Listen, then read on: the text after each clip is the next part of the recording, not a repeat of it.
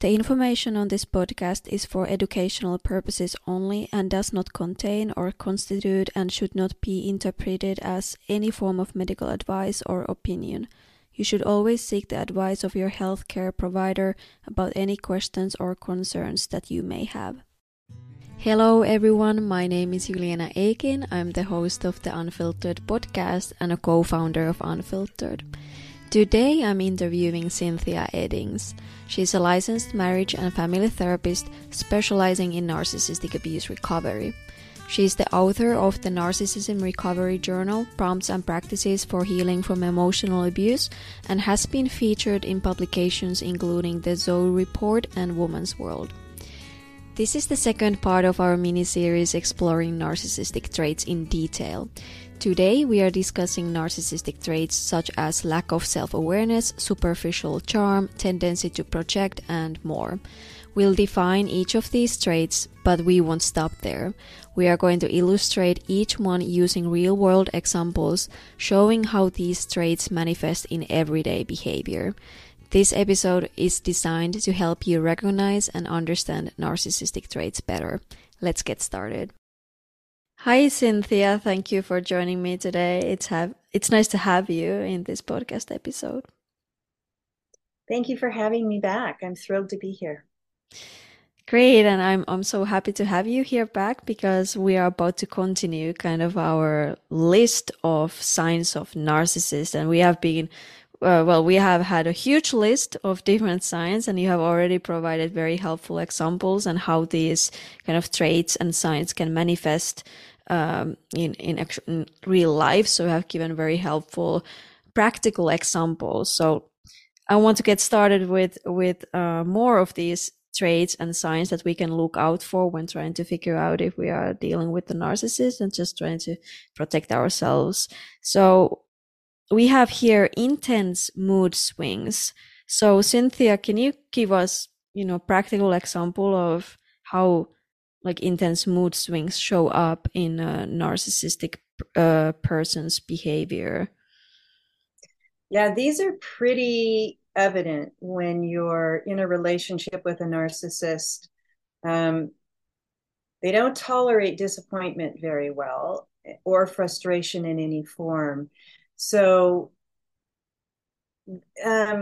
part of why they have these intense mood swings, which can look like Dr. Jekyll and Mr. Hyde, they'll show up as loud screaming, throwing insults, or even physically throwing objects, and physical violence, slamming doors, storming away without others knowing when to expect them to return. So these come out of an inability to be able to identify and know their own interpersonal states. So you can think of like how a 2-year-old throws a temper tantrum when they don't get what they want. It's like it's the end of the world for them, and it takes them a long time to calm down, because in an adult narcissist, when something triggers their fragile ego, they go from, where they feel to you like a pretty stable person to red hot, dangerous, mad, raging. Their nervous system is out of control, and it puts you in a state of fear where you can't think straight. And their anger can be projected in any direction. It can be directed at an employee, a partner, their sibling, a child, a friend, a neighbor. So, it's, and then after it's over, they can be calm and normal. And to them, it's like nothing has happened. And what's wrong with you that you are upset, scared, afraid?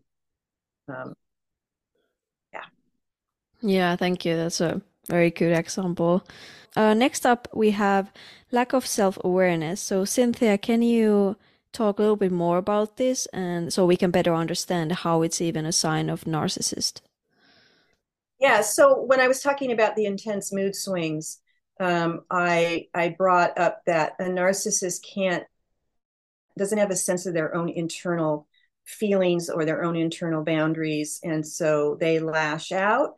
So it kind of feeds into this trait of lack of self-awareness.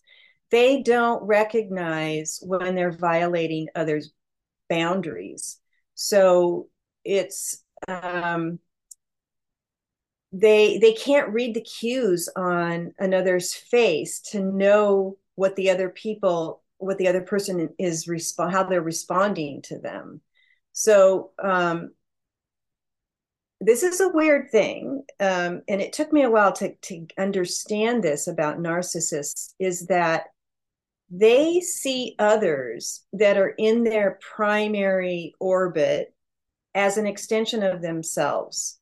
So it's like as an infant is merged with the mother,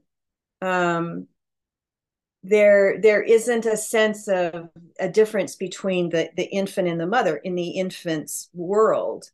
And if a caregiver or a parent doesn't help the separation of the two selves when the child hits that stage of the terrible twos where they start feeling their own sense of power and independence, if the parent can't shepherd and help the child understand that they're a separate being by setting good boundaries, and a parent being consistent and offering safety and security at the same time, helping the child realize that they're different, then it sets a person to grow up into adulthood as feeling like other people are extensions of them.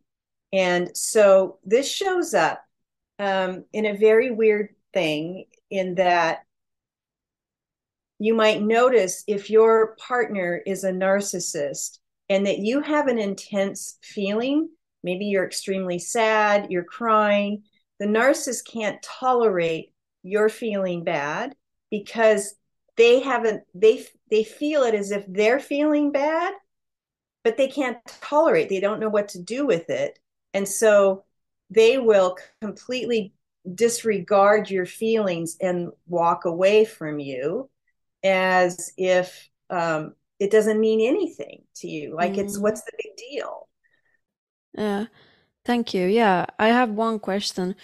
I was thinking, like, I feel like where this lack of self-awareness often comes up when hearing people's, experiences, and when they are, talking about their experiences with people who have narcissistic traits, especially when the narcissist takes kind of the victim role and always thinks that they are the victim, even though they could be the very source of the problem and causing the problem in the relationship or in the situation, but they are just in this, like, in the victim, kind of role all the time, and that their self-awareness is kind of, I am the victim. Like, they are like honestly believing that, and it's like their inability to see the situation in any other way. Is that also, does that fall under lack of self-awareness? Yeah, narcissists are good at that, of playing the victim. So, again, it's like that inability to really go inside and decipher what's happening. They immediately go to blaming somebody else from the outside rather than being able to take responsibility, which we've talked about in some of the previous questions. Take responsibility for their part in it. They just see themselves as being the victim in the situation. Yeah, makes sense. Thank you. Then can you talk more about superficial charm? Like, how does that manifest in their behavior so we can better kind of spot it as well? Yeah, well, this is kind of an easy one to spot, because for a narcissist, they are so important for them to appear a certain way. So it's everything is a show for them. Often they have to have luxury goods, or big brand names, designer goods, expensive cars, lots of cosmetic procedures. I live in the LA area, and you just see a lot of stuff that people do to their bodies and their faces to make themselves look a certain way. They'll take outlandish vacations. It's really important that how their bodies look. And that any accomplishments that they have are visual so that you can see it. And it's like it's important. The zip code they live in is also an important thing. I mean, that's a visual sense of like superficiality that makes them feel important. What's interesting about this is that it's superficial because they can turn on the charm when they have an audience, but once you have them behind closed doors, the charm goes away, and then you see the real person, kind of the stripped down person. This is why, and when I work with people that are healing from narcissistic relationships and they're starting to dip their toe in the water of the dating life again, it's really important to understand that it takes about 2 years before you really can see the real person. It takes about 2 years too for somebody to be able to really know and see you, because we all put on a facade. When we're getting to know other people, we want to be liked and we want to be seen as a certain way. And so it takes kind of a bit of energy to do that. And once, about at the 1.5 2 year mark, the energy to continue to do that dissipates, and then you can really see who you have.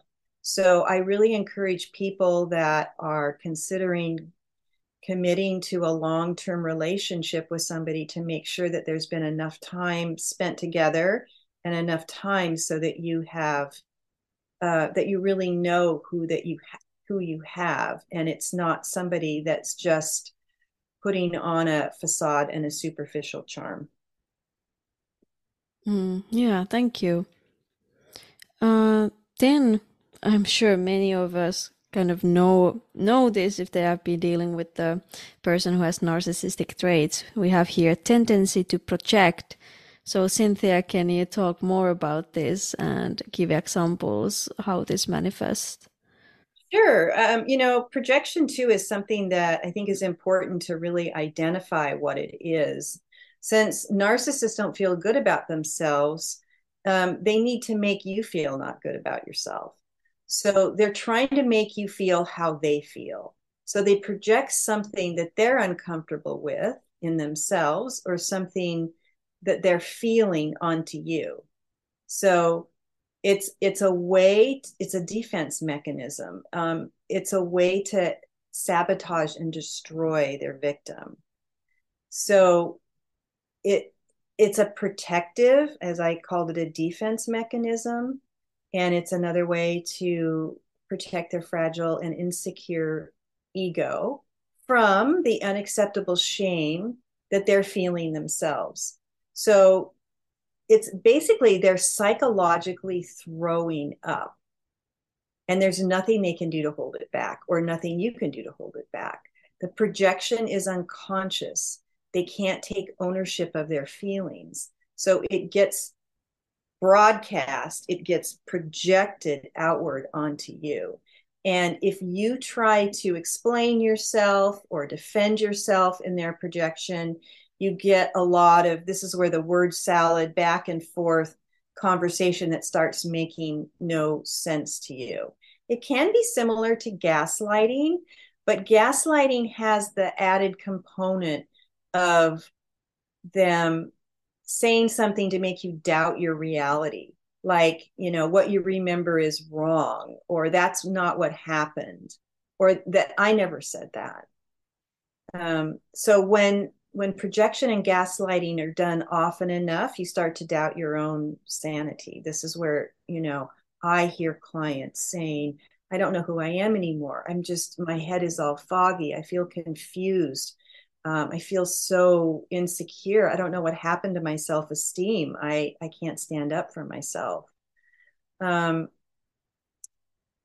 so here's a a very concrete example of projection.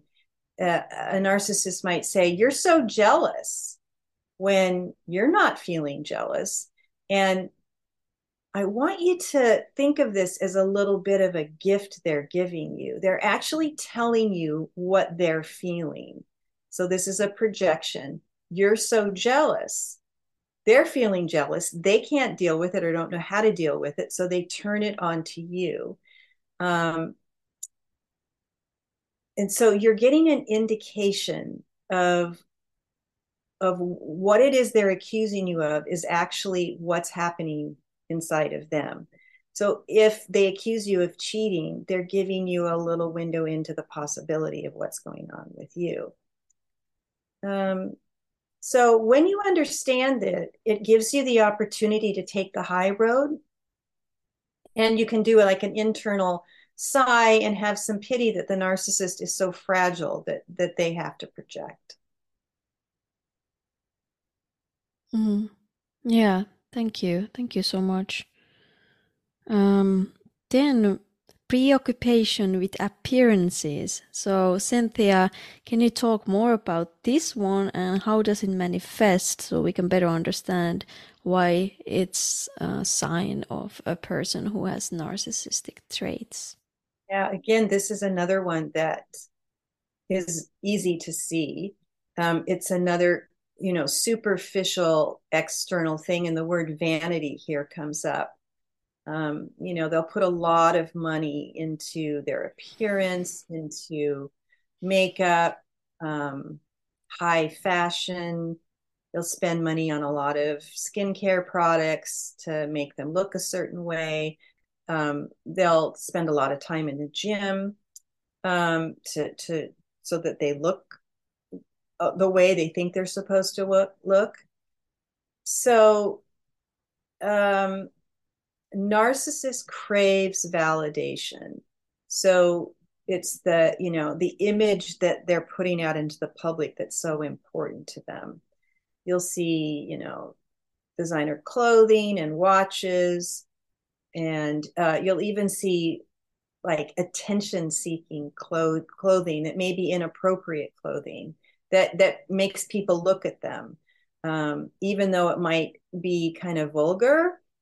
Just as long as they're getting that attention, that's what it's important to them. It might be their home, the neighborhood that it's in, or how it appears. It needs to be a certain way or be completely perfect from the outside. um, I had an experience once with somebody. I was going into an office to meet somebody, actually for a potential job interview. And they greeted me at the door to the office. It was after hours, so nobody else was there. And the door opened, and this man was there, and he said hello, but before making eye contact, or there really wasn't any eye contact, he leaned over and reached under one of the desks of one of the workers because there was some trash in it, and he literally took the trash and put it somewhere out of sight and then re-put the liner of the trash while I stood there waiting.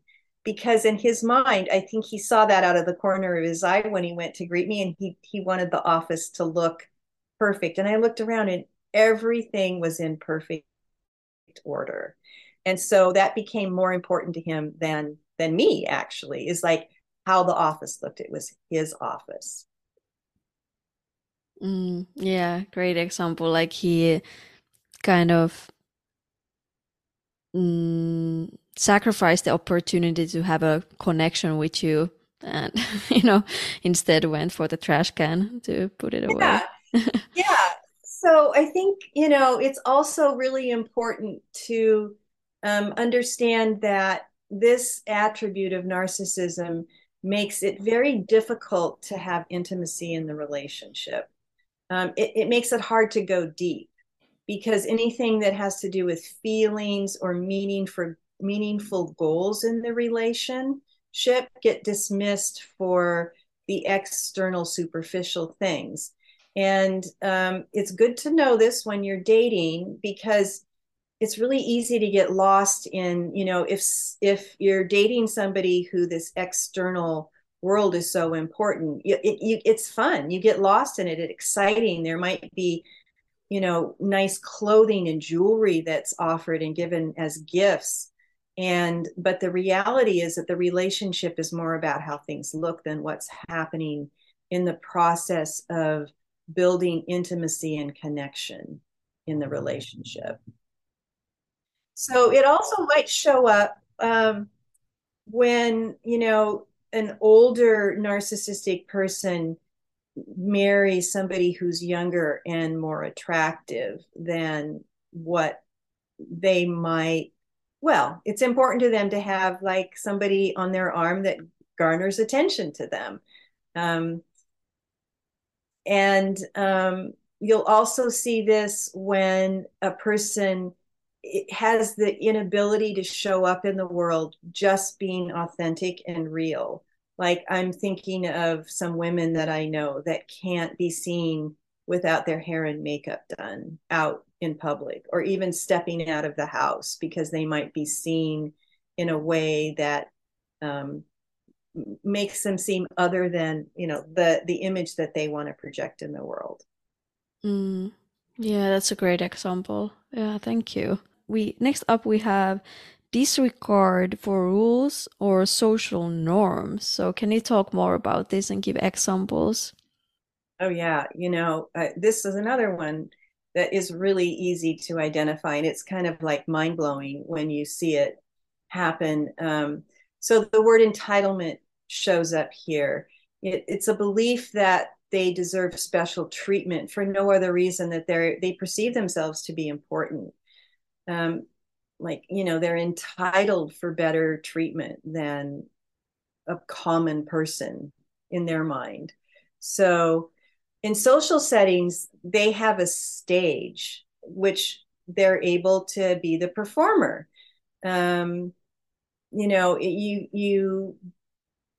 might, it's like they have this attitude that everybody is lucky to be in their presence. And so they perform. And because they believe that everybody's enamored with them, they don't see the reaction of the other people. So it's like, shouldn't they be the first in line? They pull up and there's a line already formed, and they'll walk right past the people that are waiting to take what they believe is their rightful place in front, and they don't understand, or they don't even notice that what they're doing, people's expressions are like, and it's unbelievable that somebody's doing this. It might show up too, like another example is, they'll show up late to the doctor's appointment and then feel entitled to be seen immediately, like the doctor should be waiting for them. So it also shows up in like, if they're somewhere, they're out and things aren't going their way, they'll leave. If things aren't up to their standards, they'll pout. For instance, like if the waiter doesn't make them the only priority, they won't tip the waiter. It's like their attitude is like, how dare could somebody be so stupid not to recognize my specialness that's oozing out of, my every pore. Another example of this would be an intrusion into a social group. Like if, there's a group of people standing around at a social event, they'll barge in and take over with whatever is happening there, as if they're offering their great wisdom and insight, that nobody's asking for. And because they have the inability not to pick up on social cues, that everybody is a bit appalled by what is happening, the intrusiveness continues on and on. I can remember as a child, my grandfather, what I call it now is holding court, holding court the whole span of the Thanksgiving dinner. he would just start talking and telling stories that just went on and on and on. And we all just felt like we had to sit there and listen and couldn't move, couldn't laugh, couldn't, tell our own story or ask a question of anybody. His presence dominated and allowed no room for anybody else. All right, next, I'm sure many of us know this and have noticed it that narcissistic people have a lot of difficulty forming and maintaining relationships. And Cynthia, I would love to hear your examples of it and your way of explaining it so we can better understand this aspect of narcissism. Yeah, I'm sure many of you have had this experience where you will ask somebody that has high narcissistic traits, how are you feeling? And you get the response of, they tell you what they're doing. Or, that maybe they're in the car and they'll tell you where they are and the traffic is bad. And you don't get any information that you needed in order to feel connected to them. And if you push deeper for a connection that's informed more by feelings, they don't know what you're talking about. Like, if you say, I didn't ask you where you were. I wanted to know how you are. How was your day? They're baffled by that. Then they'll tell you they'll ask you what's for dinner. And I'm looking forward to dinner. So it leaves you feeling like something's wrong with you for wanting more. If you don't understand that this is what's going on with them, they can't access feelings. They can't identify their feelings. I knew somebody with high narcissistic traits that ate according to what time it was.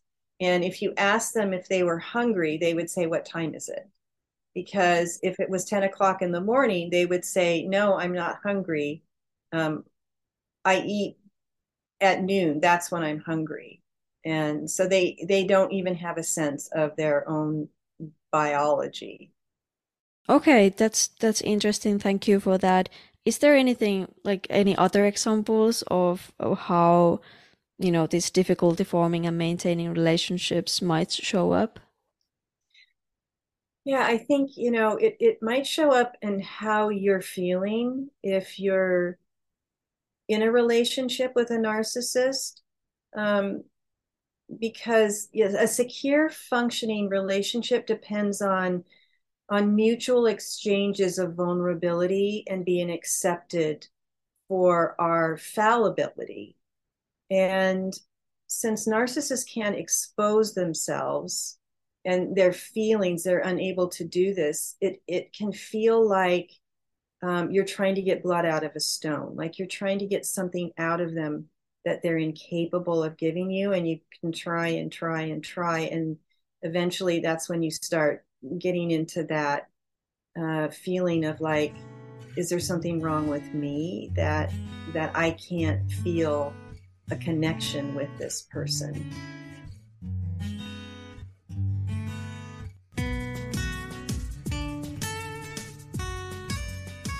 If you have enjoyed this episode, please leave us a review and share the episode with your friends and family. Have a wonderful rest of your day and see you in the next episode.